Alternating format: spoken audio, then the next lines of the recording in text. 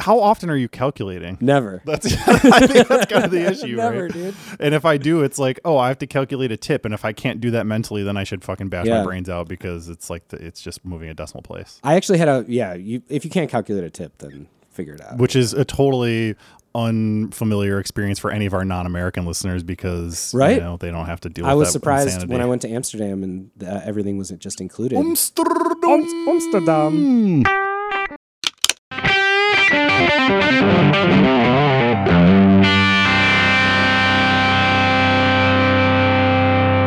All right, dude, here we go. Episode 117. That's a lot of episodes of this podcast. That's Gearbud's podcast coming at you live or recorded. Either way, it's live. I mean, Dave and it's us happening. have backwards hats on. You've got a Daredevil Pedals shirt on. Yeah, dude. Represent Johnny Water. I've got a Gizmotron shirt on. We're nerding out today, dude. It's NAMM season, so we're just getting nerdy. I'm Henry. That's Dave. What's up? And here's a podcast. Let's dive into the Symphony of Corrections. Here is your weekly reminder that cables are tone tubes. Shout out to Stingray. Let's get this tone tube train rolling again. Yep. He got his microphones. He grabbed his microphones from last week. I don't think he actually listened to that episode. He just saw in the description. I mentioned him in the description of the episode, and that's how he's like, "Oh yeah." But he's actually down in, I think, Indy recording something. I don't know right now. Surprised he's not at the NAMM happening right now. I don't. You know, that's not interesting. really a NAMM guy. He used to be a NAMM guy when his company would make stuff for NAMM, right. but he's not going to just go for fun. That dude's got to work. Oh yeah, dude.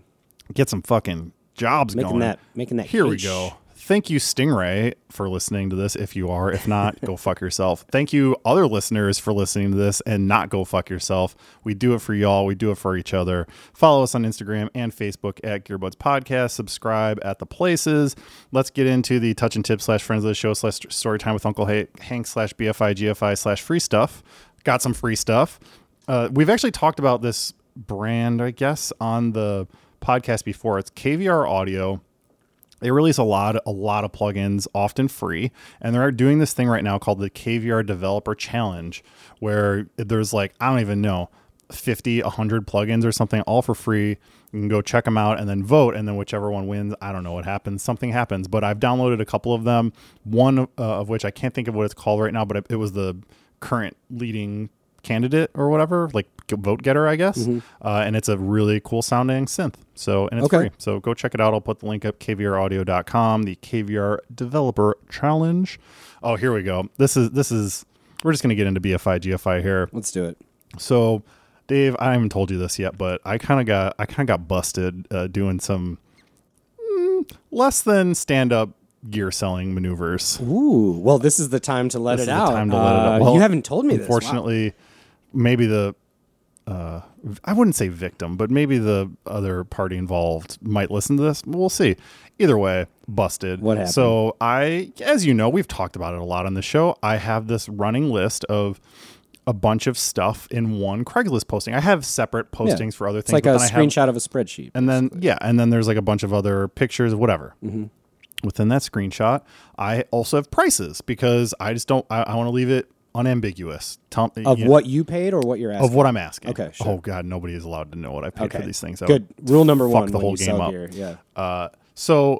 I have a lot of keyboards. A lot of them I don't use. I'm selling one of them. It's a Yamaha. It's an old one. It's like a kind of a crappy one. It's cool. It's a PSR 27. I bought it from Cappy a long time ago. He had it from when he was like a kid from the 90s or something. It doesn't have. It has like a headphone output. It doesn't have MIDI or anything. It's just like those little Casio ones, like the a slightly bigger version of that, but same idea. How many keys is it? I would guess like 49. Okay. And so I had it listed on the spreadsheet, and in my defense, again, I'm coming clean on this. In my defense, I had gone through and updated pricing on a lot of stuff because, as we've talked about extensively, prices are going up right now, and that's just the way shit is. Sure. So I wanted to reflect that in my document. Hey. Well, I had updated the prices, taken the screenshot, and then forgot to upload it to the ad. So I had updated prices on the keyboard. I think I had it listed at $65. I updated it to $95 in hopes of getting $80. Okay. Right? Someone sees the ad with the 65 and is like, hey, I want to buy this or whatever. And I'm like, cool. And in my brain, I'm just thinking I updated these prices already. Right. I look, Shit. I had not actually uploaded it. So before I responded to the email, I did update the picture. So we're going back and forth. The guy's like, yeah, like whatever. I want to get it. I'll come pick it up. I was like, great. He's like, yeah, I've got cash. I was like, cool. Like, and the price was never in any never of these discussed. Right, so I was just like, okay, cool. Like, what's your offer? He's like, well, I'm offering like the full $65 that was there before you raised the prices on me. Like he said that. Oh no. And I was just like, oh dude. Well, what are we going to do here? You know? Because on the one hand, I wanted to sell it. On the other, I felt sort of guilty, but I also had fully intended on, I had already increased the price, just I hadn't actually followed through. So I was like, hey man, I don't know. Like, I don't know what to tell you. Here's a deal. I updated those prices. Yeah. I want 90 for it. I'll take 80. And he was like, well, no, like I'll offer 65. You the 65. Right. And I was like, well, I'm feeling a little guilty. I don't want to do this, but I'll come down to $75. I was like, that's my bottom offer. Like I wanted to get 80. Yeah. I was like, we're talking about $5 right now, whatever. But I was like, I want $75 for this thing. And then he's like, okay, cool. I'll agree to that price, $70. I was like, no. Oh. You tried to do the little flip around. Right. I said, I'm coming down. I realize there's been this confusion. I will come down to 75. That is my final offer. Thank you for your time. Like I thought that was going to be it. He bought it still. He came by yesterday and picked up. Actually, while Stingray was here, he acted as my muscle. Yeah, I was going to say you might want to back up on that. Exactly. One. Yeah. So I'm sorry. He was happy to pay the 75. I don't know. I'm not sure if happy is the right word. The deal went by really quick. Mostly because I was embarrassed. Also because he like put a mask on, so maybe he's not vaxxed up. I'm not trying to interact with that. Sure. I don't know. Either way, I was just like, I felt so bad about that happening. Yeah. When it happened. I mean, dude, sometimes you just got to eat it. I mean, that was your fault. It was my fault. I think at the end of the day, I would have just been like, plus, I mean, $65 for something that you've had laying around, you might not have sold otherwise. You don't know. I've never had another offer on it. Right. Regardless, I'm good. The problem is that I'm good enough at selling stuff now that I knew he was on the hook, Yeah. So like, I was willing to put my foot down and say like, I wanted 80 for it. Like that I put 90 because like, that's why I wanted to get 80 out of it. I meant to upload it. I didn't. It's not like he ordered it on Reverb and like there was a cash transaction. It was or like some credit card deal or something like that. It was like, hey, we're in the middle of a negotiation. That said, I own that I was kind of the dickhead in this situation. It still turned out well for me in the end because I now have $75 extra in my pocket. Well, man, it's like it's how close does this fly to the issue we had last week of the guy who like retracted that pedal? I thought about that. Right. And I don't think it's the same. No, it's not the same. It's not the same. If it was, I would feel really even shittier about it. And also, we're talking about $75 versus that, which was like $1,500. Well, the funny thing is, you guys had the conversation of like, oh, okay, I'll come pick this up, and like the no, actual he didn't number. He didn't say that he was going to pick it up yet. He's like, I'm interested in this. I was like, okay, cool. And then he's like, I was like, and that's when I went to the cash. You had a verbal or whatever you want to call it, email. We were starting to go back and forth at that point. Well, I mean, I guess you still made that extra $10. I still made the extra $10. I put my foot down. I wanted 5 more out of it, but I'm gonna buy some weed with it. So there it is. I got busted. I was at the grocery store yesterday, and I waited behind an elderly woman who was arguing about the price of these tissue boxes that she was buying. It was like 2 for $3 or whatever the deal was. And I'm standing there with Mandy. It must have been 25 minutes we were standing behind this lady. Murder. And we already had our stuff on the like the conveyor belt. So you're not going to pull it off. And she turned around. She's like, sorry. The lady told us, she's like, sorry, they screwed up something. If you want to take your groceries and move to another aisle. And Mandy's like, fuck you. Like, weird. We're here behind you because you're making an issue over literally 30 cents. Yeah. So at this point, I'm like, can I just buy you the tissue paper? Because here's a quarter. Lady, carry on. Like, come on. If I had $1 in my pocket, I would have gave it to her, but it's, no cash. No cash. Anyways, similar, sometimes, but different. Sometimes in these situations, though, it's easy to get locked inside. Oh yeah. To step outside and be like, All That's right. why What is I'm the real airing it issue right here, man. Because yeah, no, I it takes a lot of balls to admit your mistakes. I hope this gentleman is maybe is or isn't listening. You didn't happen to mention we have a gear podcast? No, after but that's this, very clearly in my email. Oh, is it's it? in my signature, so Okay. that always Well- happens. There was actually, I noticed, speaking of email signatures, I was negotiating back and forth with a dude a couple days ago about something that he was selling. And then he was like, hey, I'm open to trades. So I sent him some listings or whatever. He wanted more than I was willing to part with, which is fine. Yeah. But I noticed that his email signature, he updated throughout the chain because it was just like his name a couple times. And then I don't know if he realized, for whatever reason, he updated his signature to include the fact that he works for Line 6. So he's proving his gear credentials at that point. Like, yeah, by the way, take me seriously because I work for the 6 lines. So let's get him on the pod. let's get him on. Yeah, I don't know about all that. We'll see. All right, here, this one is both BFI and GFI. This is about a half-naked Australian guitarist, Dave. I was excited about this. Did you see the video? I watched it. Okay, great. So let's talk about it. If you haven't seen this already, Adelaide, Australia, Savas Caruso, who now calls himself the Sublet Hammer, which is hilarious. That's great. Has been especially during the pandemic, and then especially recently too. Like, has been doing these weekly concerts, you can call it, in his own driveway of the home that he owns. Sure. In his underwear. Yep. And not that this is really pertinent either way necessarily, but he's like very fit. So it's not like he's like in his underwear and it's like disgusting. He looks or like something. Slash in his prime. He looks like dude, Yeah. definitely. He's got the big Slash hair and the like tight bod. little Yeah. skinnies. No, he looks great. Shredding a Les Paul. Yeah, really good player. So he was like this like rock guitarist, and you'd like Yeah. like go out there, and people liked it. Like you'd see there'd be people distance away, Sure. like watching or whatever. Well, I guess he'd play 45-minute sets in his Salisbury Downs driveway, and of unadulterated and original gain heavy riffage, which is from this article that I read. Anyways, his performance schedule came to a screeching halt last month when he was arrested by South Australia police for violating an environment protection order, which was issued the day prior. So clearly They had it out for him. they had it out. Someone decided that they didn't like this, Yeah. pulled some strings with the government and got this order enacted. He was not allowed to perform for 72 hours. Well, I mean, it's rock and That's fucking it? roll, baby. So Wait, so he could have just waited 72 hours and then gone back and played? until they enacted more legislation, Right, this was like a temporary stopgap measure to get this dude to stop playing fucking sweet riffs on his Yeah. driveway. Well, he got arrested. Yeah, I know. The cops came and fucking cuffed him and Yeah. like took him away, Yep. and it was really bizarre and weird. And yeah, then, arrested's weird. It's like a ticket would be fair. or just like, hey mate, I was like doing an Hey, Australian mate. accent. That was a turn terrible off the idea. bloody amplifier. Yeah, that was more British than Australian. That was Turn pretty off good the though. bloody amplifier on the Barbie. You just have to say Barbie. And Yeah, it you makes just have to Australian. Barbie and Dingo I in don't there. know if that's how it works. Do dingoes even exist Dingo. anymore? I have no idea. Either way, there is now a change.org petition Okay. up that he has started to. He's out of jail already, but it was Yeah. is to change the law. I've already signed it. Okay.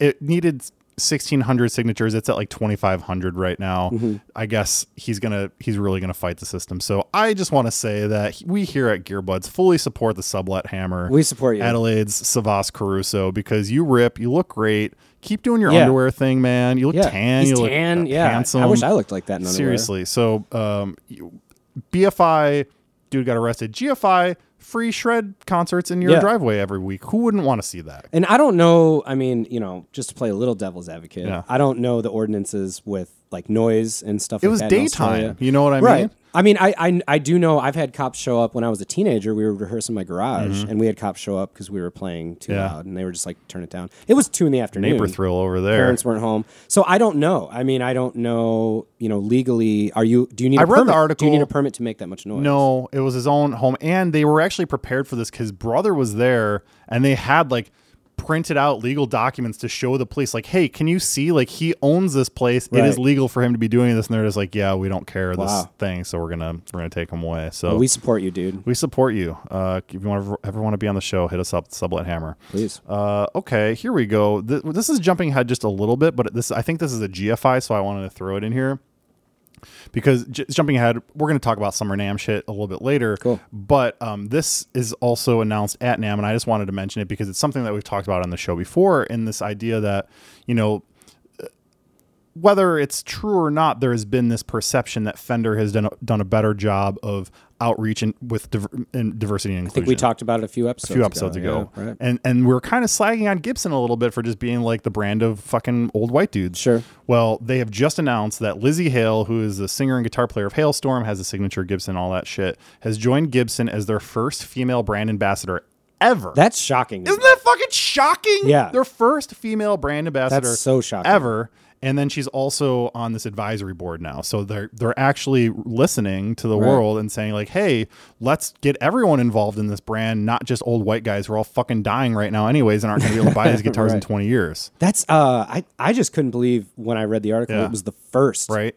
Like the company's been around for over 100 years. Oh yeah, over. And I mean electric guitars since what, 50, the 50s, 52. So 52. So wow. I mean, first, because I could think of a ambassador. list in my brain of like women who play Gibsons who would be perfect, sponsors for that company. They've all gone to like Ibanez or PRS or I mean, there are St. Vincent with Music Man. Yeah. That's probably, I would have to imagine that must be the highest selling signature female guitar. I'm not sure. I think of the not female guitar. That came out wrong. A female's signature guitar. Yeah, They're yeah. not female guitars. What the fuck would that even mean? No, honestly, I mean, think of there's not a huge list of female signature guitars out there.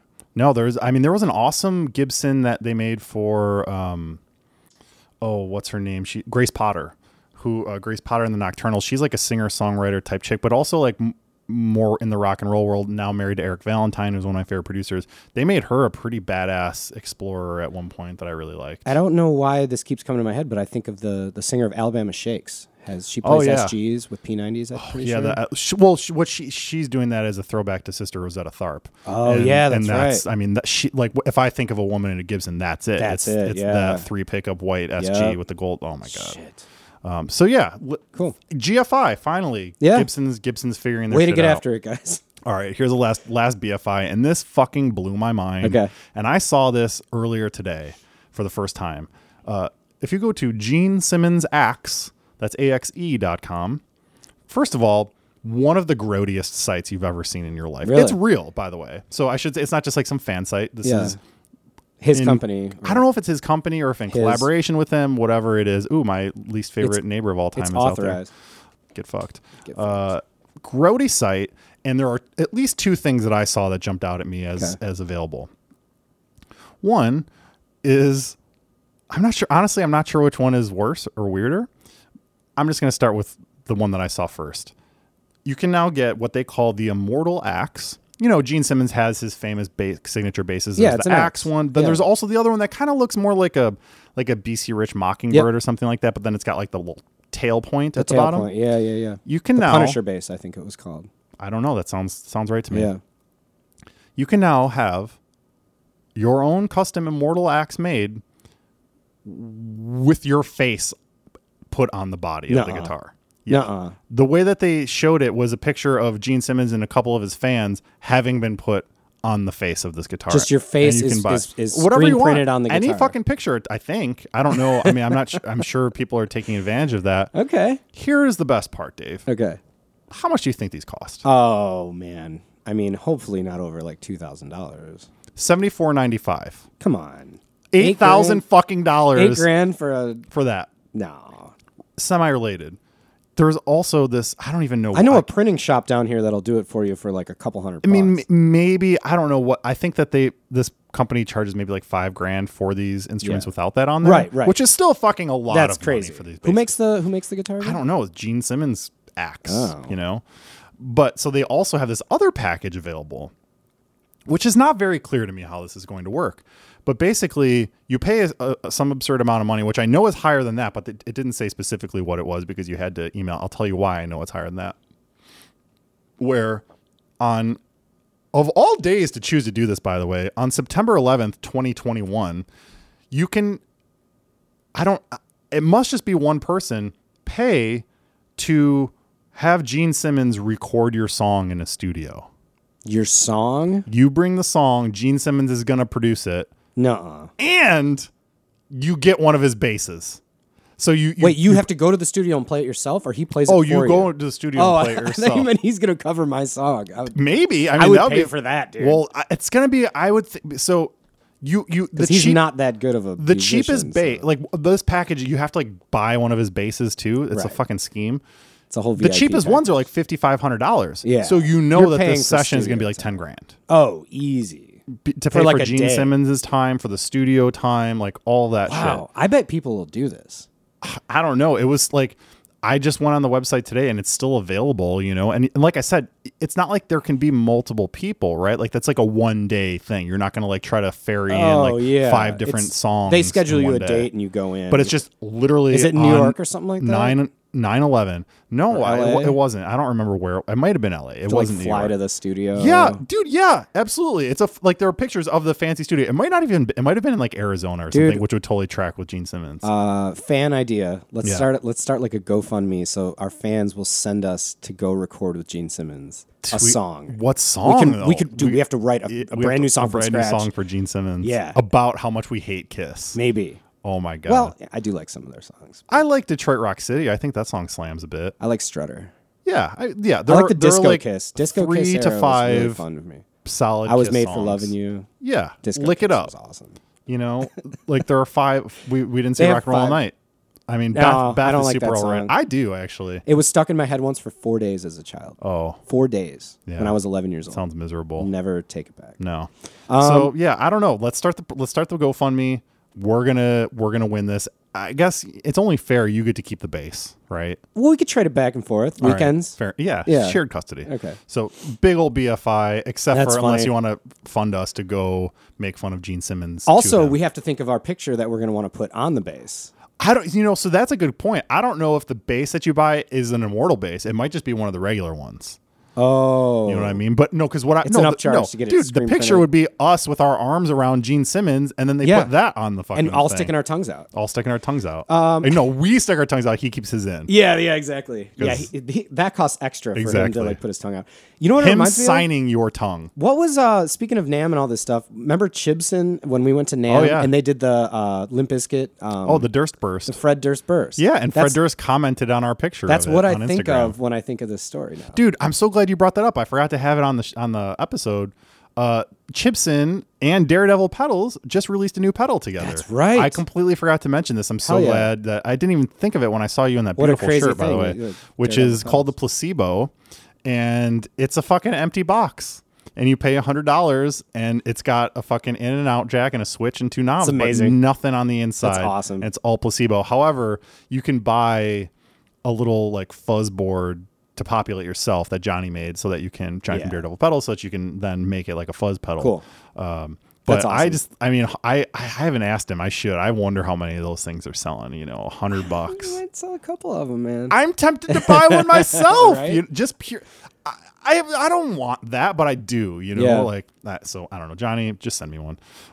Here we go. I don't. That's the thing. I think it might be limited. I don't even know how many they actually are trying to do with yeah, it. yeah. I doubt you're gonna make a ton of those. So that's been a rambling BFI Oh, that was GFI. good That was stuff, pretty man. good stuff. But I think even better stuff is about to come our way, and you know why, Dave? It's because you got to get your notes out, and I get to stumble my way through my 2 favorite words that I get to say every single week, and those words are Dave's Docs, Dave's Docs, Dave's Docs, Dave's Docs, Dave's Docs, Dave's Docs, Dave's Docs, Dave.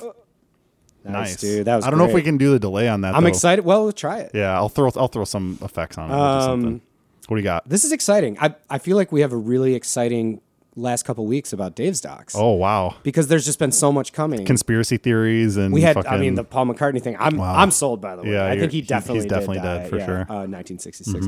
And then as the week was going on earlier this week, I texted you, or you texted me. I don't remember. But and I haven't watched it yet, but I have to mention it. There's a Paul McCartney documentary, McCartney 3-2-1. right, with Rick Rubin. Okay, let's talk about that really fast. Let's talk about it. I mean, it's not out yet, but No. so when I saw the trailer for that, I almost barfed. I was like, this looks like the fucking lamest Yeah. shit I've ever seen. Because like, does the world need another Paul McCartney? This Yep. is my No, initial no. reaction. Keep going. However, I then saw a headline. I didn't read the article because I don't like to read reviews of things before I watch them. That said that this show is specifically for music nerds because it really gets into the multi-tracks and like how they edited things and how they wrote things. It's not just like, oh, I'm Paul and I'm going to talk about the scene in the trailer Ringo where he has him singing and he's totally flat and he's like, this is why we don't. I didn't see that. Oh, so he's like, this is why we don't listen to the tapes. Oh, because really? he's like laughing at himself. Yeah. Like, dude, we weren't that good. Like, this is all just a big culmination. Not to mention George Martin, Ken Scott, Jeff Emmerich, all those people who would have been working on this stuff. They're not but there it's either. him and Rick Rubin literally yep. listening to single which I'm isolated going to tracks. watch that. Fuck yeah, I'm going to watch it. And actually, funny thing was, I heard it on the radio. They were talking about it, which is like, when was the last time you heard somebody talking about a documentary on the radio? I got to tell you, I don't know the last time I heard the radio. Oh, I listened to it in my car. Yeah, so. if I'm ever in a car, there's like some. Yeah, they were talking about it on one of the XRT or something mentioned it, and they were like, "Oh, it comes out Friday. Like, check it out." So also it comes out today. Yeah, today. So for a couple days ago, for anybody listening to this, go check out. I'm definitely going to watch it. What is it on? It's a Hulu, I believe. Hulu, and it's a multi-part documentary, so it's going to be a lot to take in. Yeah. But I'm excited for it. I was thinking of this too, though. When you mentioned that you wanted to barf, I was like, I had the same feeling initially. I go, I wonder if Paul ever gets tired of talking about how he was in the Beatles. Yeah. You know what I mean? Like, because like I don't know if it was like a look on his face or something. Right when the trailer started, I was just kind of like, is he really, like, you were like, do we need this? That's exactly what I was thinking. And there's the one, Get Back, is coming out in very November. soon, which looks incredible, by the way. So this like really slipped under, and they really undercut that documentary release. You know what I bet? Because it was just the two of them, I bet that this was designed as an easily filmable pandemic show. Yeah. It's like, hey, we just need a skeleton crew. Yep. Paul and Rick need to be tested negative, and that's it. Yeah, you're absolutely right. They probably did. I bet it was just like they had nothing else to do. Kind of thing. What do you? Well, okay. So this is great. We're talking about other stuff. Yeah. What did you watch? I watched a few things actually. Oh. So we got a couple things going on. Let's hear it. Not the main doc I wanted to talk about today, but I did watch This Is Pop on Netflix. How much did you watch? All of it. Oh, you're more than me then. I believe. I stopped after the Outlaw Country. I think. Yeah, I think I watched 2 after that because there's a festivals episode. I did watch the festival. That was really good. That was really good. I wasn't like excited about it, and then I just kind of had it on. I was like, this is gonna be my background episode, and then I actually sat down and found myself watching it. I will say I thought the most interesting episode, the Boyz II Men one, was fantastic. I loved that episode, dude. That was like, they really were underrated, man. Like, I mean, I know they were even though they were the huge biggest at the band in the time, world, yeah. But people don't go back and go greatest R&B bands of all time. I just never really realized how good. I mean, I knew that the songs were good, but I didn't realize how good of singers they are. When they showed them doing acapella, like on the spot, and they're like, "Hey, MTV, can you write this like song for us in like 30 seconds?" And they're like, okay. Yeah. And then the producer asks them, in today's time, like when they're interviewing, can you guys do that for us right now? And they're like, no. Nope. But also, they don't have to anymore. No, they're fucking like, fuck boys you. ass to men. But dude, God, what was your favorite one? I liked the auto-tune one. The auto-tune one was really good. fascinating because the whole thing was accidental.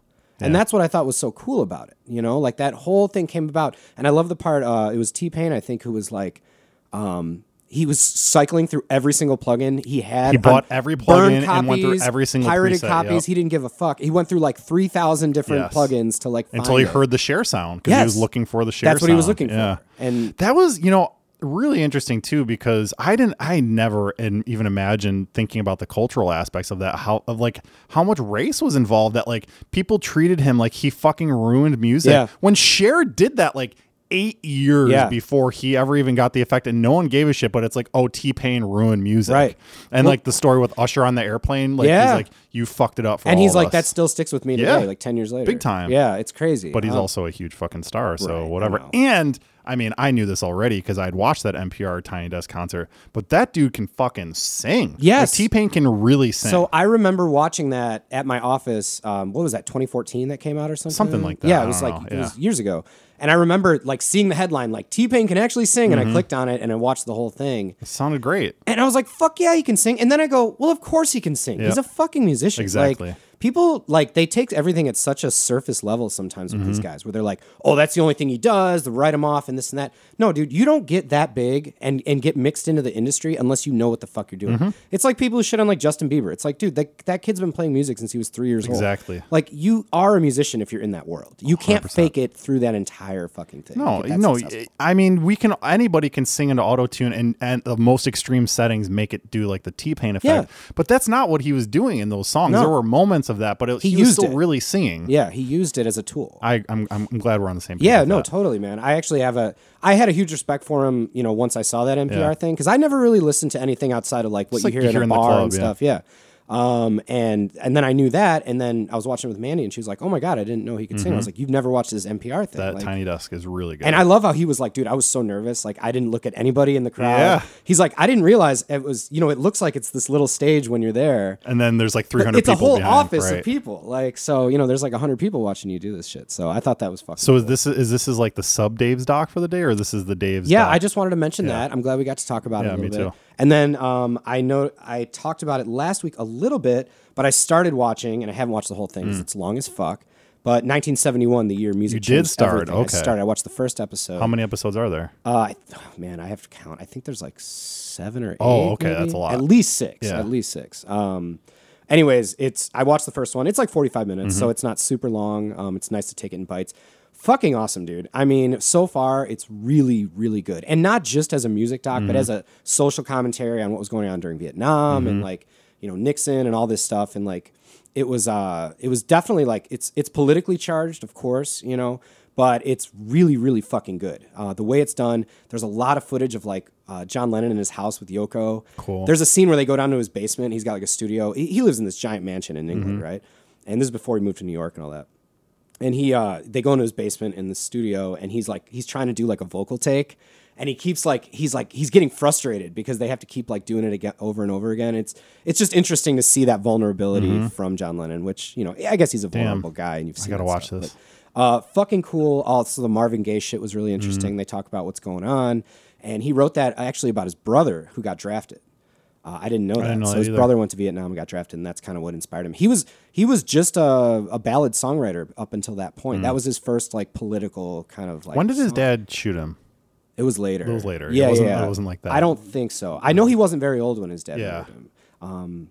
I did watch a documentary about him. I don't remember if I talked about it on the podcast. I don't know if we did. But there's like a really good PBS documentary about Marvin Gaye. So talks about all that. Very sad story. What else we got in this 71 doc? Let me see. So, I had. So it kind of opens with Neil Young in Ohio. It's the Kent State shooting thing. Well, not nice about that. Not I nice, but fucking yeah, love but that it's song. like, so right away, like they set the tone for the whole documentary. It's going to be politically charged. It's going to be really like dramatic. So I started and I was like, oh shit, this is like heavier than I thought it was going to be. What is it on? It's on Apple Plus. Oh, cool. I'll Yeah, watch it. yeah. Oh, that's right. We talked about that as one of the things. You Yeah. know, it's funny. Then now that I think about that, I went to Apple Plus to look for it. It wasn't out when I looked. Saw a show called Mythic Quest. Watched both seasons of it. Okay. It's Went down a little side tangent there. yeah, it's fine. that out. Whatever. Let's get back to the good stuff here. Oh yeah, so that was fucking cool. I will say for a documentary, I know it's long, so I think they're doing this on purpose, but it's kind of scatterbrained. Like they'll be talking about John Lennon, and then all of a sudden they go to like Marvin Gaye. It's like it's jumping all over the place. So as far as like a timeline, I watch a lot of documentaries. Yeah. I do like a nice structured timeline in a documentary, linear even time. even the way they did Last Dance, where they go from the 80s to the 90s and they go back and forth, but they show you like where they're going with Yeah, it. right. I appreciate that more than like something that's just all over the place, which this seems a little bit slapped together. But the mood is really cool.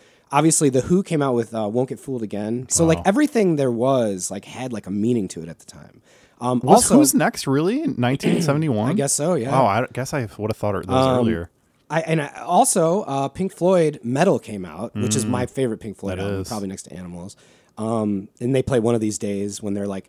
So I guess there were like these like anti-war people who broke into the FBI government building during the Ali Frazier fight. Wow. Because they knew like nobody would be paying yeah. attention, and they broke into this and they got all these files. They didn't really get into that yet because it was right at the end of the episode. Oh, that's but they're that's playing the hook for episode 2, right? but they're there. playing my jam One of These Days off Pink Floyd's Metal. Dude, which hell is yeah. like fucking when they play that on XRT sometimes I go, oh my, I have to sit in the car and listen to it. Yeah. Do, do, It's do, different do, than do, just do, like do, putting it on yourself. It is. It's so, random. I will say this. I thought it was kind of, just to play a little devil's advocate, I think it is kind of funny how you had this surge of like British rock bands commentating on what was actually going on in the US at the time and making money off of it, which is a little bit like hypocritical in a way. I was thinking like, I know that like, there's like John Lennon wrote Imagine, like based on like everything that was going on. And I'm kind of like, all right, guys, like, stay in your lane a little bit. Like, I you think created the some Beatles great music. He's the exception because I mean, America made the Beatles. Like Sure. that's what turned them. Of course, they were a band, but like Sure. everyone agrees they came to America and they And I became think what you could they say were. that with the Who, and like a lot of bands Yeah. became super successful in the on US. the sort of the heels of the Beatles. But it having is. done that. I did notice an irony there where I was like, "Oh, you guys like made a shitload It of does money." almost and, feel like, sort of exploitative. the peak in of your some ways, band right? was like writing songs about Vietnam, Yeah. even if it wasn't like about it, per se. But like Mm-hmm. people interpreted it that way, and you sold out shows and made a huge. And I would imagine, I mean, now these days, someone would do that, and then they'd be like, all proceeds go to whatever Sure. charity or something like Right. that. I definitely have never heard anything like No. that about like Imagine or, No. or whatever, except for when those fucking terrible dead brain celebrities tried to sing it during the Oh pandemic. my god, that was so that cringy, was, dude. Gail Gadot was my number one Hollywood crush, and that No fucking more. killed it for me. Honestly, it's like that's fucking dingbat awareness. Anyways, Yeah, it was Side- cringy. Yeah, it's flexing so hard. Yeah. So, anyways, are you gonna keep watching? Or are you gonna watch? The oh, whole dude, I'm series? totally gonna Yeah. keep watching it. I watched it this morning, so I kind of ran out of time. Mm-hmm. But it's gonna be something that I'm gonna come back to. Mm-hmm. I'm gonna watch some other docs and keep you guys posted. But like, it's definitely fucking awesome. I mean, check it out. I don't have an arbitrary rating yet. I would say Too from the early, first yeah. episode, it's at least a 7.5 out of 10 for sure. Like, it's really, really good. 7.5 out of 10 protest songs. Protest songs. Damn. All right. Dude, I'm so glad. I love this because I forget about stuff. I don't even think I put it in my list. The other thing that I should have mentioned, so George Harrison put together a huge concert at Madison Square Garden called it was the Bangladesh. The concert for Bangladesh. Yeah. Right. Dude, Oh, and yeah. Ringo was there, Bob Dylan. Oh, I own that on compact disc. Do you? Okay. Yeah. So they reference that, so you'll like that part too. Yeah. It's really My buddy he was had so, the DVDs growing up. He was I so haven't watched nervous in for so that long. show. Like, it's really interesting because he knew it wasn't just like a Beatles gig where he could just show up. Everybody was expecting so much. And they show him like walking out to the stage, and he's like shaking. He's got his Stratocaster on already. He's already like ready to go, and he's just like he looks so. What fucking Strat nervous. is he playing? It's a white Strat. It looked like a 50s. Cool. Yeah, it had the 50s logo on it. So, fucking awesome, man. I definitely am excited to get Damn. back. I'm into glad. this one. I'm really glad you brought that one up. Yeah, because that's something 1971, that the year music changed everything. we should all watch it Yeah, and all talk definitely. about it. Very cool. All right, dude. Great Dave's doc. Thank Thanks, you. buddy. Good job. Let's get into some future gear before we get into the Summer NAMM stuff here. Cappy, actually, a buddy of mine, sent me an article. So this is something that I think all of us could benefit from in some way. And that is there's this new technology that Swedish scientists have developed around soundproofing or sound isolation, I guess. So, from a highest level, we all know the way to isolate sound is mass and distance. Dampening. So it's Right. like the, you see like the egg crate foam stuff on the walls Sure. that I have behind me. That has nothing to do with sound. That has nothing to do with Soundproofing. soundproofing. That is tuning a room Dampening to the sound echo. correctly, to sound correct. Sure.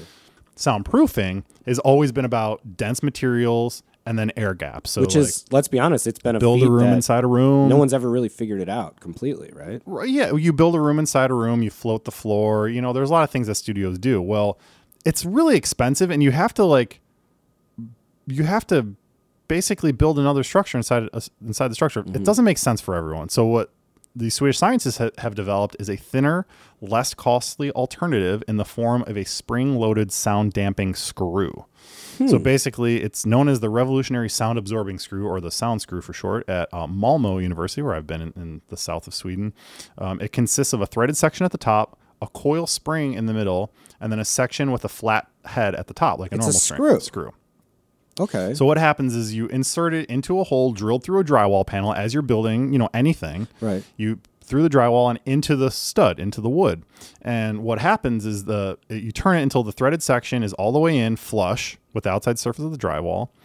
And the spring that's built into this screw forms a gap of a few millimeters between the stud and the drywall's underside. So we talked about needing that air gap. That's partially what this is doing here. Right. Sound waves from an adjacent dwelling or wherever will travel through the wooden stud into a wall's sound screws, and the compliant springs and the screws limit the transmissions of the vibrations into the drywall, which means less noise. They've done a bunch of lab tests involving traditional drywall panels. It is claimed that the sound screws, just the screws, changing nothing else, Right. like standard drywall construction. One variable, the screws. That's it. Tests have shown that traditional drywall is claimed that sound screws reduced through the wall sound levels by 9 decibels, which worked out to about half of the perceived sound volume Holy for shit. when traditional screws are used. Screws. So yeah, just like imagine an apartment building with a bunch of thin walls between, just using these types of screws instead of traditional screws. Difference. 9 decibel difference, which in perceived SPL volume is about 50%. Wow, that sounds like such black magic. They actually, like, I don't even the technology also performed well. They trialed it in a hair salon. They just replaced the screws in the ceiling, and it totally worked. Wow. So they're already available in Sweden. There was no pricing that I could find. They said that the initial price is quite high for a screw, but very cheap when compared to a sound insulation system. And they were saying that as time goes on and when you buy more, the cost will decrease with volume. So I want to buy some fucking sound screws. Dude, this is one of the reasons I love this show, because we talk about like who's going to come up with like the next outside of the box idea, and this is completely like something I would have never thought. Yeah, no, same. And because I've thought a lot about isolation and soundproofing, and I found there's a company doing some, because again, we talked about it, it's all this weird physical stuff. It's like get something as Basically, thick as lead, the thicker the better, and then put an air gap and whatever. Well, I found another company this was some years ago, that was doing it via some really advanced phase cancellation technology. Like basically, it's like if anything's out of phase, you've got a signal and then you send the opposite signal at it. Those things are going to combine and create null. They're going to create nothing. So like there is people that are trying to approach this from that angle. I mean, maybe in very specific situations it'll work, but like, again, there's a reason that people throw shit up on the walls. It's easy. So like if you can just get these sound screws, that's super easy. Like, yeah, the cost of construction is going to go up a little bit. And the screws will be probably not cheap, I guarantee. That's what I'm saying. So yeah, they're even if they're double the cost of a regular screw, it'd be worth it for a studio. Yeah. So at scale, or even an apartment building, you're talking about maybe an extra $1,000 or something. That is nothing compared to what you would actually cost spend in dampening to build a room inside a room. Well, I mean, you see dampening stuff even on Craigslist sometimes, and it's like it's insanely expensive. And it's also something that you think somebody would just throw in the trash if they couldn't sell it. So it's like that weird sound screws. Middle area. Dude, I love that. Super love that. Wow. We got to get some. We got to get Maybe they could send us some. Dude, they're looking for North American distribution right now. Gearbuds. That's it. Gearbuds Inc. That's our thing. Man, so I want to talk about one other piece of gear before we get into the NAMM stuff. And this is something that I actually wanted to talk about last week, because it was sort of a similar thing where I had kind of a very negative first impression of this piece of gear. And then the more that I actually looked at it and thought about it, I kind of think it's cool now. So it's called Stomp Light. And you go to stomplight.com, you can check it out. And so when I first saw that, I was like, Stomp Light, it's a pedal thing. I was like, oh, I've seen like pedal board lights before, where it's like you can see, if you're on a dark stage, you can see your pedals and whatever. This is not that. Okay. This is its own pedal called the Stomp Light. It starts at $299. They have larger bundles with like separate things or whatever, but it's basically about, I'm making this symbol with my hands right now. I would guess it's maybe like smaller than like the sort of length and width of this iPad. And it's a light that you can actually, like, it illuminates you, the performer. Okay. So say you're like a busker or like a singer-songwriter or whatever, you get on stage and it's just like the same static light. Right. You can bring this light up with you, and it's designed to go on your pedal board or near your pedals, and it actually like creates sort of like cool light shows. So it's a for spotlight. You. It's not really a spotlight. It's a wider throw than that, but it like you can, it's RGB, so you can do multiple colors. You can have it be reactive to the music that you're playing. Yeah. You can have it programmed to MIDI. There are a couple other cool things about it. Like they're linkable, so you can have multiple. I think I would do two personally. Yeah. The setups I saw with two looked really rad, but it comes with a power bank, so like you can either recharge it or throw batteries in there. It doesn't. You don't have to like plug into the wall or anything like that. And then, but it's also, again, you can have it linked up. So it's like, say you've got like a full light show set up. Even if you're like a DJ, it would be cool. Yeah. Like you've got everything synced to your music already. And now you've got a couple lights on you going with the music. Yeah. Yeah. It's like a personal light show. It's a personal light show for your pedal board. And like I said, at first I saw it and I was like, that's fucking dumb. I don't need lights for my pedals. But then I'm like, man. Does it also light up? I want it. Does it also light up the floor, or is it just like you could? Yeah, it's like there's a hood on it, so you can sort of angle it or whatever. But there was a lot of before and after pictures or like videos and stuff. It's like, here's what the stage looked like before and here's after. And I was like, oh, this actually is a good idea, and I don't know of anything just like it. like specific lights, like pedal board friendly to. Aside from like hooking up like a little like gooseneck type of light. Right. Or like, you could buy like DJ lights and have them like flashing or whatever. This is like a special thing. And it's got foot switches on there. So like you can turn it off and stuff. Turn it off, switch the program, whatever. No shit. Stomp light. I was like, I kind of like it. Very impressed when I saw this. Like I said, at first I was like, this is dumb. And then I got out of my own fucking way for a second. Super pro tip for my friends out there who have pre-CBS guitars, Fenders, with clay dots, that you're going to need some light on stage. Can't see those dots. Clay dots will fuck you on stage if there's no. Totally. Oh my god, yeah. Or like side markers. That's learn why that one the hard way. Those Luminlays, like those side dots, make so much sense on guitars because like you can't see on a lot. I use of stages. whiteout to just a little tiny dot on each one. But kill that resale value, dude, Dave. Well, you can scrape it off. Scrape it off your dead body. You're not gonna have to damn sell right, that shit. my cold dead hands. Dude, I like that a lot, man. Yeah. That's a really really cool idea. Check it out, stomplight.com. They've got some. Yeah, they're like older dudes. So that was the other thing too. I was like, I'm seeing these like fucking boomers. I'm like, oh, what are these guys doing? And then it's like, oh, that's actually a very good idea. Dad in his garage I'm with a a fucking Marshall ding dong. stack. Yeah, totally. Okay. But I think I really could see it being very useful for like solo performers or DJs, like you said, or like street. And it's smaller too. It's not like you don't have to bring a whole light rig with you. Yeah, you if you already have space on your pedal board, you could literally just throw it on your pedal board. Yeah, I love that. Dope. We've got some other stuff, but man, we're just like we're cooking real today. deep already. So let's just get into Summer NAMM. Okay, Summer NAMM's going on right now. Yep, bunch of gear. Okay, there's some gear. It's Summer NAMM in a pandemic year. Summer NAMM is never the big gear show, anyways. We've got boots on the ground. We've got our good friend Mark down there right now, hanging out with Gibson, giving us the inside scoop. But I just want to talk about a couple things that I found that I thought were pretty interesting. Okay. So I'm going to start with what I think is the coolest thing of the show. Okay. Jack White has, Third Man Records. Yep. And then I don't know if it was already called this or if this is a NAMM specific thing, but it's called Third Man Hardware. Okay. So there are some pedals that he's collaborated on with like Game Changer. I know there was like maybe a Buzztronic. I don't know. He's had a couple different pedals come out. Yeah. And Fuzztronics. I don't know if that's the one. Either way, they've got a booth at Summer NAMM. At the booth, you can play. Have you ever? I'm sure you have. Jack White has one of the things I really love about him is he's always been so clear on image and color theory, and each project has its own sort of thing. Marketing wise, for one of the I think it might have been. I don't remember what band it was. He had a Gretsch double jet completely covered in copper. Oh, shit. Or a triple jet, I should say. Really? Yeah, and he had all of his pedals, too. His whole pedal board, everything was copper. I don't think I've seen the whole guitar was copper. It's fucking dope, dude. Dude. At their booth, they have his actual triple jet that you can play. Like, anybody at the show can play Jack White's real, like, famous stage play guitar to demo the Third Man Hardware effects. Yeah. That is fucking sick. That cool. Makes me wish I was at NAMM right now. Yeah. Because I want to play that guitar. So, what is the hardware actually then? I couldn't find anything. I don't know if they were releasing anything specific at the show. I couldn't find anything about that. Was it just more of like a promo for Third Man? I think it's like promo because they're already in Nashville. Yeah. They have these things that they sell. So, it's just like, hey, by the way, maybe, and I don't know, again, it could be like rebranding from Third Man Records to like spinning off this specific hardware division. I don't know. I couldn't find any details on that.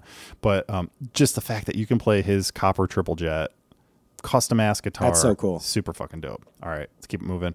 I feel like he was single-handedly responsible for like raising the prices on like airlines and nationals. Him and fucking Black Keys guy. What's his name? Dan Auerbach. Dan Auerbach. Yeah. Both of those. Thanks a lot for that, guys. Okay, here we go. What else is new? New Rhodes. We talked about this already. This is cool, man. I got really excited about There's no details available yet, but I signed up for the email list. Did you? Yeah. Some British company, I think Dirty Loop Masters or something. I don't know. I didn't get the name, but yeah, they're UK based. Have acquired the rights to the Rhodes name, which nobody's had for a while. I didn't realize. I thought Fender still had it. I just thought it was Fender Rhodes. But they do not. So they acquired the rights to it and started this new company. There's nothing in the way of detail yet. There's just a press release.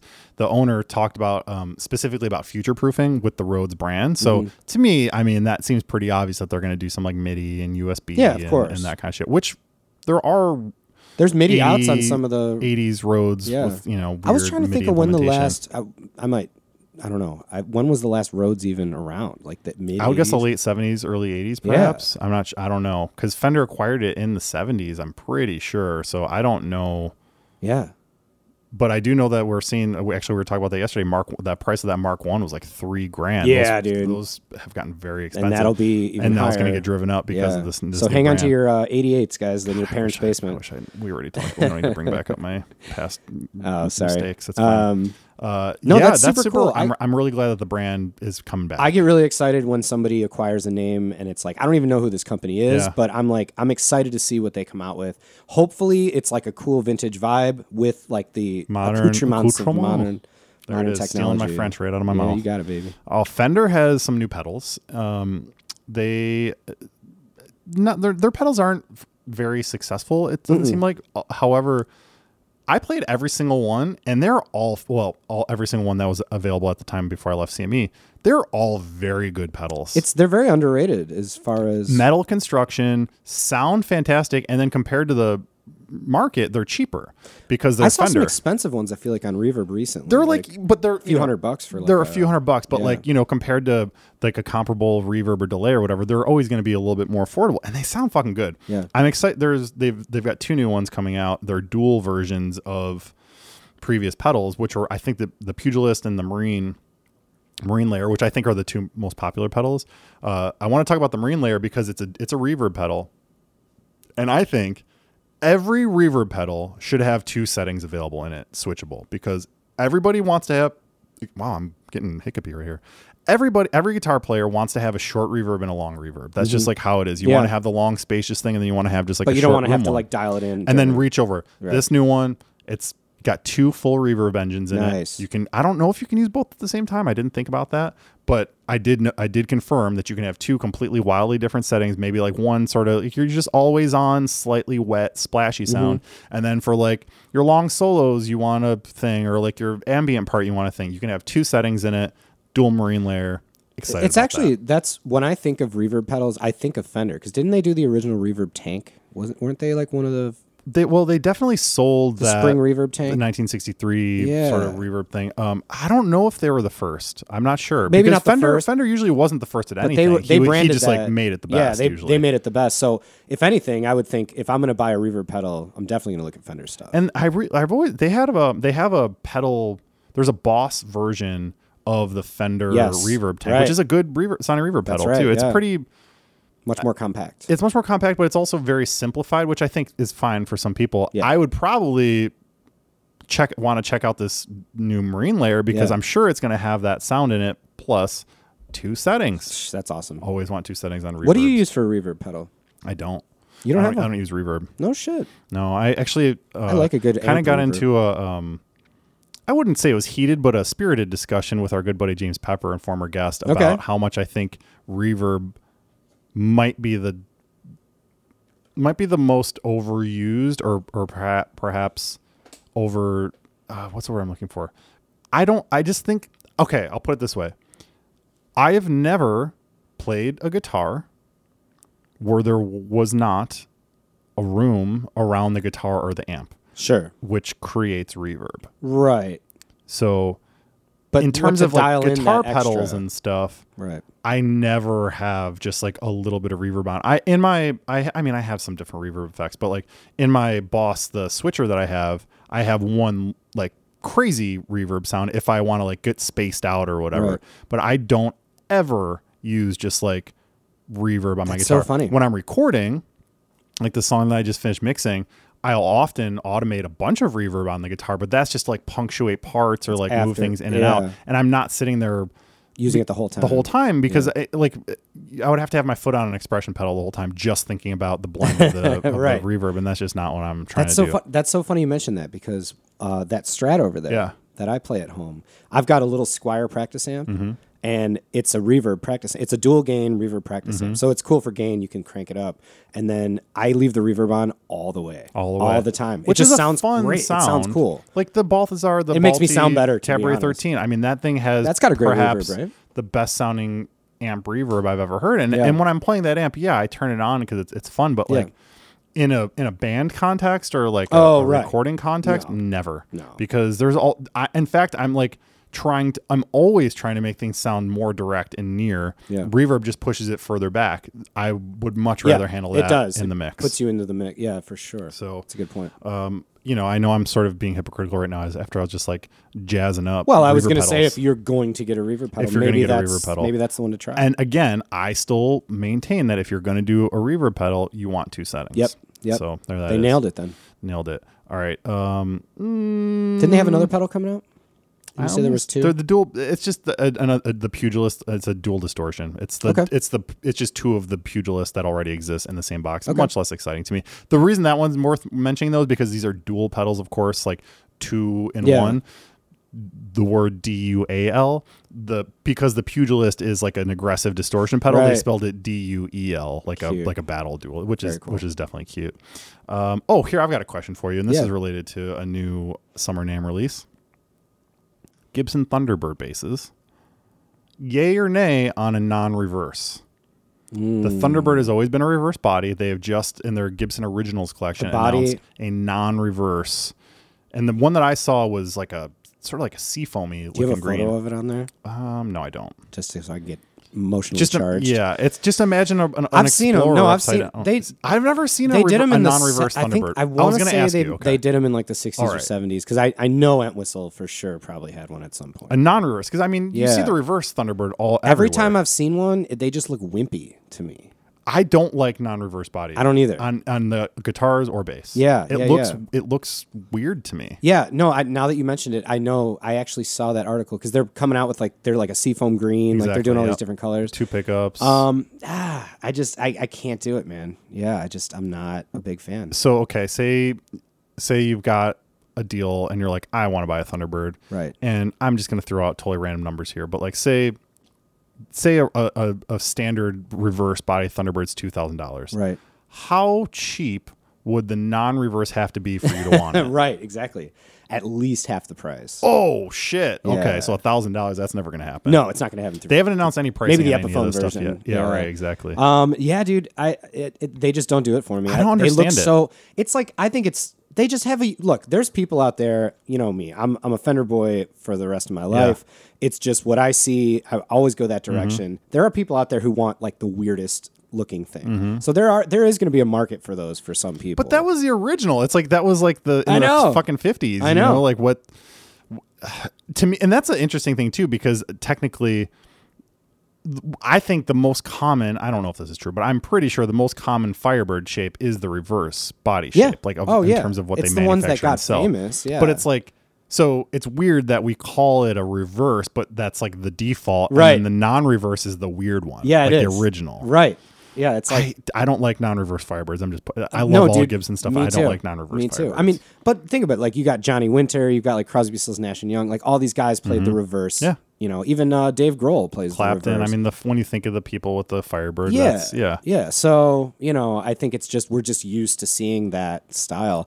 I don't know if I've ever even played a non-reverse Thunderbird, which is really I know strange. I think they're more rare, or even a Firebird. Now I'm saying, would it be fair to say they made the regular one and then the reverse one just became more popular, so they just started manufacturing more of those? Probably how it goes. Like if you went online right now in Reverb and looked up Firebird, you'd probably find way mostly more reverse. I would think so too. But yeah, as far as the look, it just looks wrong to me. It looks wrong. It looks wimpy. I don't There's know. a It just reason doesn't they look tough reversed it. enough. Yeah. A couple more Gibson things they announced. I mentioned they've got this original collection, which is some random stuff in there. I'm excited to see these. They released reissue 58 Carina Flying V and Explorer. I saw that. And they actually took numerous 58s and 3D scanned those MFers. Cool. To fully do it. It's through the Murphy Lab, so you know that's over $10,000. Yeah, I was going to say, I'm making the money. You're making the money thing. That's a cool one. They've also announced some more signatures, including a Jerry Cantrell, which I can't picture him playing a Gibson. I mean, he was always playing like a Super Strat or like a Kramer or something like that. I think he had a signature Sir for a while. My brain always goes to the acoustic unplugged. Maybe that was a Gibson. I can't remember. Yeah. Also, Tony Iommi. I couldn't find pictures of any of this stuff. Another Tony Iommi signature, but also friend of the show via our buddy James Pepper, Nathaniel Rateliff signature. Oh, very cool. So that's kind of. I thought he was a Jazzmaster guy. He is, but I think it might be the acoustic. Okay. Because I know he plays Gibson acoustics. Yeah, cool. And they've also released because there was that whole Slash Gibson collection that happened. There's now an Epiphone version of that, so we can call those the Slursh. And throw it back to. Can we just talk about how expensive Epiphones have gotten lately? Like new or used ones? Like I follow Epiphone on my Reverb feed. Yeah, used ones. Yeah. Like, and I really want the 55 all blacked out, with the P90s, like that style with the staple pickups and all that. They do an Epiphone version. It's really? Yeah, it's $1,000. Yeah, that's too much. I'm like, dude, I'll buy a used Gibson hopefully for that price. Well, like maybe. Well, someday. maybe not a nice one. No, but either way, $1,000 anything. I feel the same way about like. I don't know if there's ever been a 4-figure Squire, maybe, but like I feel that way about import Fenders too. Oh, like when I see the 4-figure Squire was the some of the Japanese 80s stuff could be that. Not even like when I see new Mexican Fenders for over $1,000, I'm just like, what happened? That's the retail price now is $999. That's Epiphone essentially is like Mexican Fender. Sure, you could compare those. So like that's wild to me. But I mean, I don't know how much of that's inflation, how much of that is just making up for the fact that the used market has gone wild. Well, I remember I had a buddy whose girlfriend at the time had a purple Epiphone Les Paul. It was really cool. It was like swirly, like a purple kind of dad top style. Flamey. And yeah, she just had it like in a closet. I remember once I was like, and this was kind of before I really got into playing and stuff. And she's like, you can just have that if you want it. And I was just like, nah. Damn, she was like, oh, I got it. I bought it like new for like $250 or something. Like now the prices are just, I think my first like good guitar when I was a kid was an Epiphone Les Paul Custom Alpine White. I think my family paid $600 for it. Okay, that sounds with about like right. Case and, yeah, I Sam don't know Ash what the warranty new and market stuff. is on Epiphones, but I know the used market is really high. Like Some of surprisingly those old ones high. are great guitars. In fact, Yeah, the do Korean ones, sometimes right? miss that shit. Yeah, exactly. Yeah. That's like Samick Factory or whatever it's Right. called. Would you rather Ooh. Would you rather buy a Epiphone Les Paul like spec'd out to like what you wanted? Let's say it's used or beat up or whatever it is, or would you go lawsuit? Would you go 70s lawsuit? And let's say it's set neck. We're not going bolties. We're doing set neck construction. Would you rather have like a Tokai or that a couple years ago, I wouldn't have even had a second thought and just said Japanese. Yeah. The thing is, right before I left CME, they did this new series of Les Pauls where I actually like compared one of them to a Burst. And it was an Epiphone? It was an Epiphone, and that guitar ripped. Really? It was a very nice Les Paul. Wow. Often those guitars, and I feel the same way about Mexican Fender as well, but like they can feel coated in plastic. Sure. That like thick poly thing, which Gibson doesn't ever do poly. It's nitro, but it's just like a harder. Yeah.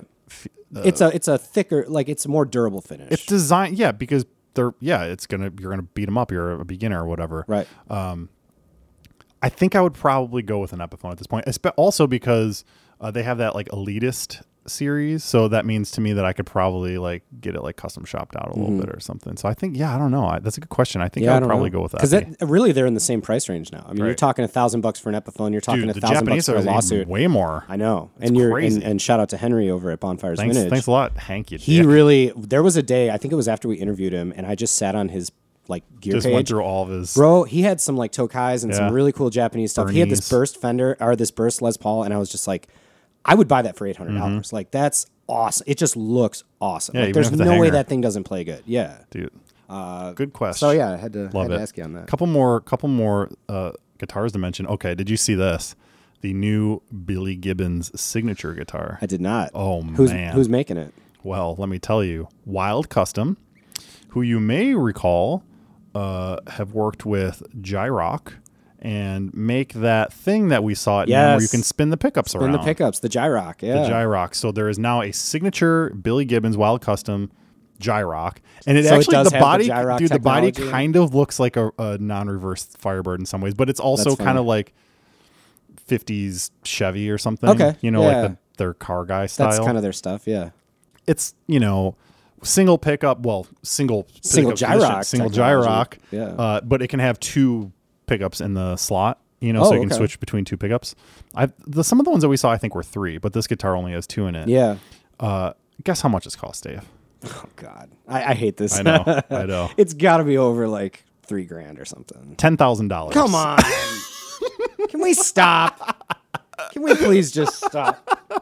$10,000. I was looking for the price. And I was like, oh, maybe they just haven't announced it yet. And then buried at the end of the press release is like $9.99. I was like, oh shit, Jesus. Yeah. I mean, and that only comes with one. So Billy Gibbons uses Seymour Duncan pickups. It only comes with one set of 2 pickups, but they have, I think, like 6 other ones you can, add on or whatever. Which, if you're buying a $10,000 signature guitar, you're going to buy the other stupid spinny things in there. I love the technology. Wasn't I thought the it was super neat. Gyrock prototype like $20,000 or something like very that? expensive. Yeah, I remember that. But I like it, and I support it as an idea. Me too. Knowing that this is a $10,000 guitar made me kind of like dislike it a little bit. Dude, it's just, look, we've gone over this ad nauseum, but like if you've got $10,000 in the bank, you're going to buy a guitar. There's so many fucking awesome options out there. I don't know. I mean, unless you're just truly like the biggest Billy Gibbons super fan. I know the Dusty Hill, that was the bass player, the fuzzy bass. Yeah, Yeah. and he has a signature bass that he plays the 51 style Right. Tele bass. Mm-hmm. And I know there was another company, they did like a relic version. It looks all beat up. Oh yeah, but I think It's it not might have Fender. it might have even been one of those, like, remember when Fender made the Joe Strummer Tele where it was like relic, but the relic was like painted on? Yes. I feel like that the Dusty Hill was It like is, that, and I'm pretty yeah. sure we slagged. He it was on the playing show. it in the documentary I watched with the ZZ Top documentary, which was fantastic, by the way. It's actually a really, really good movie. Dude, I kind of love ZZ Top. Dude, I got nothing against them. They're just good old boys from Texas, man. Like to just smoke weed and play jamming guitars out, and fix some cars. But they do this modern, they keep going back to them like playing, in their current time, and then, the story and all that stuff.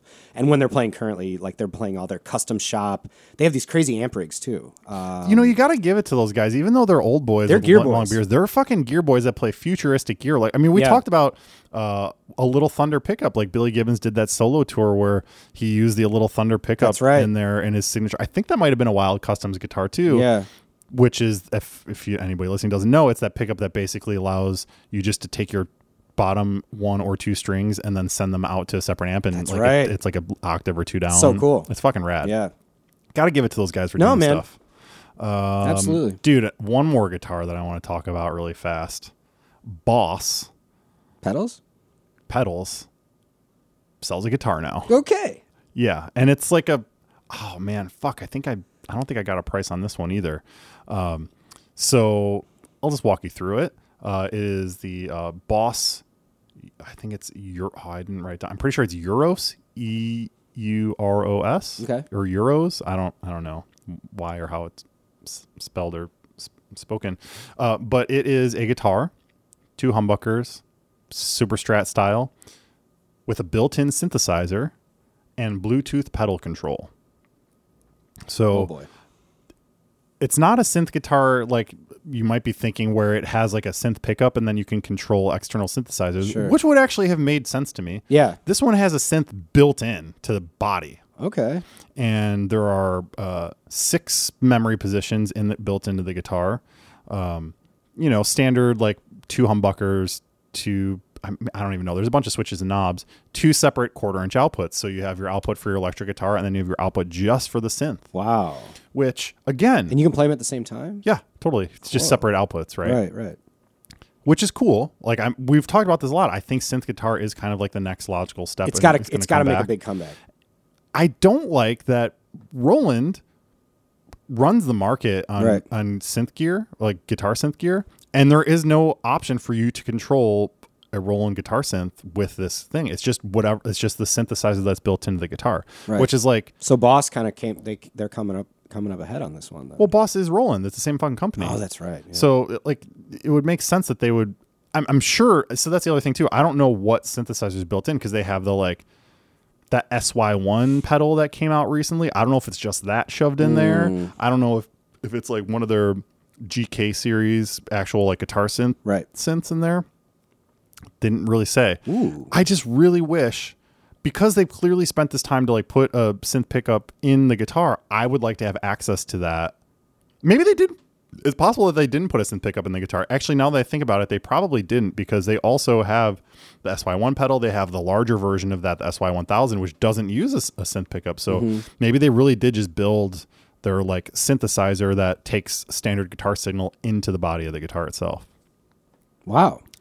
Okay. I like the idea. I don't like the execution of it. I've got to be honest. Do I you think have it a was like photo of this $700. thing? It's like, dude, just picture a beast? super It's a Strat? It's a super Strat with two Okay. humbuckers and 24 frets and kind of like a vaguely Fendery, but not headstock. But not headstock. I think I can't remember. This might be totally off base. I feel like I saw it was like $700 maybe. Okay. Maybe it's more than that. Well, that's I don't cool. know. That, If we can do if like it's $700, that would be cool. affordable thing where maybe on the used market you And find it's one for made 500. in. Oh, it's made in Japan too. Okay. So it's That's like, good. you know, it's a reputably built instrument. Sure. The thing that actually I found most interesting about this that I sort of mentioned at the top. So there's an iOS app, you know, you can like build your patches and everything. But I mentioned the Bluetooth pedal controller. So the guitar is Bluetooth built in. You can use it looks just like a standard, you know, Boss volume pedal or whatever, but it communicates with the guitar via Bluetooth, which is cool because then you can like say you have a filter or something, you can like do wah-wah stuff wirelessly. Neat. The thing that I am excited about is that it allows you to interface with sort of whatever you want, including your computer. So I can then take this with my regular guitar, have this wireless Bluetooth pedal on the ground with my other pedals, and then be controlling shit that's going on with the computer. Oh. So like, you know, say you've got like crazy processing happening on your guitar or not, this allows you to basically interface with anything that does Bluetooth, MIDI over Bluetooth. Okay. And then wirelessly control it. It also has an output or an input, I guess. You can plug in 2 more Boss like foot switch pedals to do other stuff with it too. So I could see this being it's $99. I could see this being really useful for me if I'm doing a setup where I'm playing guitar and have like Ableton shit or whatever computer stuff going on.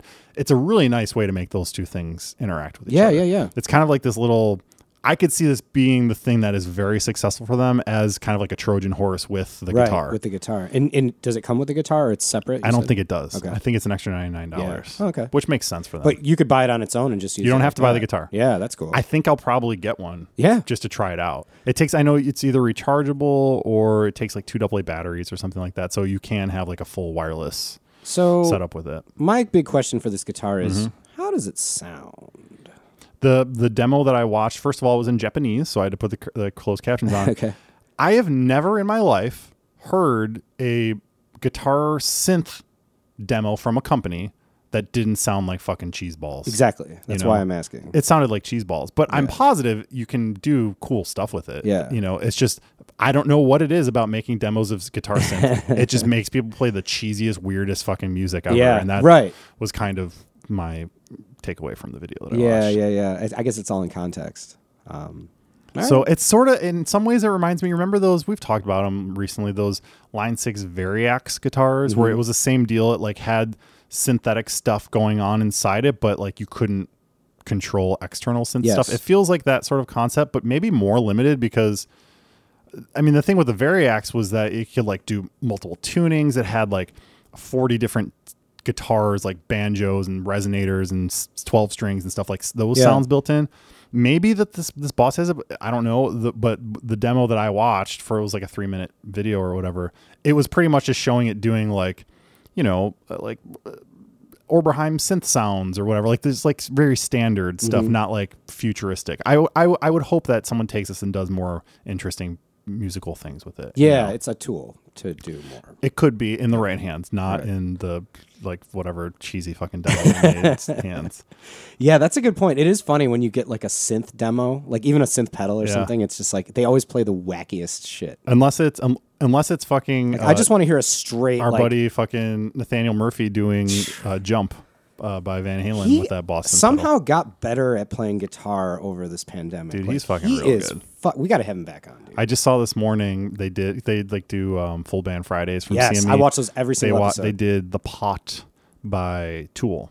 No way. And I will say, like, I remember actually telling Nathaniel one time to stay in his fucking lane because he was doing. Oh, you know, we had a 76, a real 76 Explorer in the shop. Yeah. And he was doing a bunch of U2 stuff, and then he started doing like some Metallica riffs. And I came down to the video. I was like, stay in your lane, motherfucker. But he can do anything. Like, he could learn and do anything. So, but yeah, him doing Adam Jones. They did stop before they got to like the really sick breakdown in the song though. Yeah. So you know, whatever. But they had actually this girl Elizabeth Moen. I've tried to get on the show, and she said she would, and then we haven't really talked. But I think she's in Nashville or something. But she's playing a show here in a couple months. She's the one that did the like Maynard vocals with the full band. Oh, they did the vocals. They did the vocals. Oh, they too. never do vocals. They never do on those. vocals. That's But super she, cool. you know, she's got the right range to do Maynard. Wow, that's so cool. It was pretty I'll have to dope. check. That just came out today, right? This morning. Yeah. I watch those every episode. Every week they come out. It's so sometimes, you know, some are better than the others, but Yeah. I just think as a concept, and also it's cool that I don't want to take too much credit here, but one of the things that the feedback I gave when I was shooting all those videos was how much more comfortable I felt down in the case room. Yeah. Because like shooting the and vibe in seeing there is just the vibe and just like shooting out in the big wide open, like Yeah. there's people, I don't know. It never felt that comfortable to me. That's where they do those full band fries. They've like totally built in, like, out the that basement or room something? in the basement Cool. to do that. Yeah, it looks awesome. It obviously sounds fantastic. Yeah. So I That's don't know, man. fucking great, That's all man. the Summer NAMM news I got. I'm sure. I mean, it's going on right now. That was like what I was able to find. I'm sure we'll have more stuff to talk about next week. Maybe not though, because you know, Summer NAMM is just like the one that doesn't typically have a lot of new stuff. All right, folks. Thank you for doing this. Thanks for being Gear Buds with us. And if you made it this far, why don't you go make some music?